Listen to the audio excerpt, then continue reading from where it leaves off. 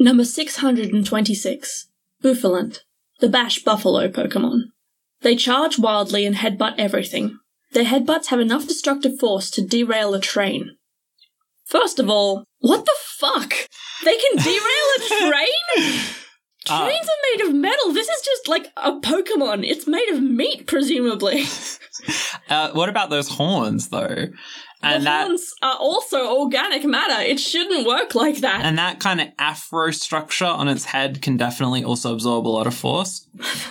It's I mean, I'd say it'd be good for shock insulation, but, like, not that much. And I'm going to say that if this one's blowing you away, it's only going to get worse from here. Most Pokemon can do things that you'd rather they didn't. Yeah, I mean, train smashing abilities aside, it does look extremely sturdy. Yeah, I mean, I suppose it does. It looks, I mean, it must be. If it cannot be derailed by the train.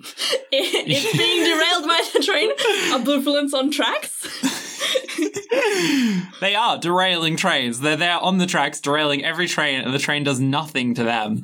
So yeah, sturdy is a great word to describe them. Yeah, what's a word you would use? Bonk! Yeah, bonk's a pretty good word. I think that's right. If there was ever a Pokemon that encapsulated bonk, I think it would be Bouffalant. All right, fair enough.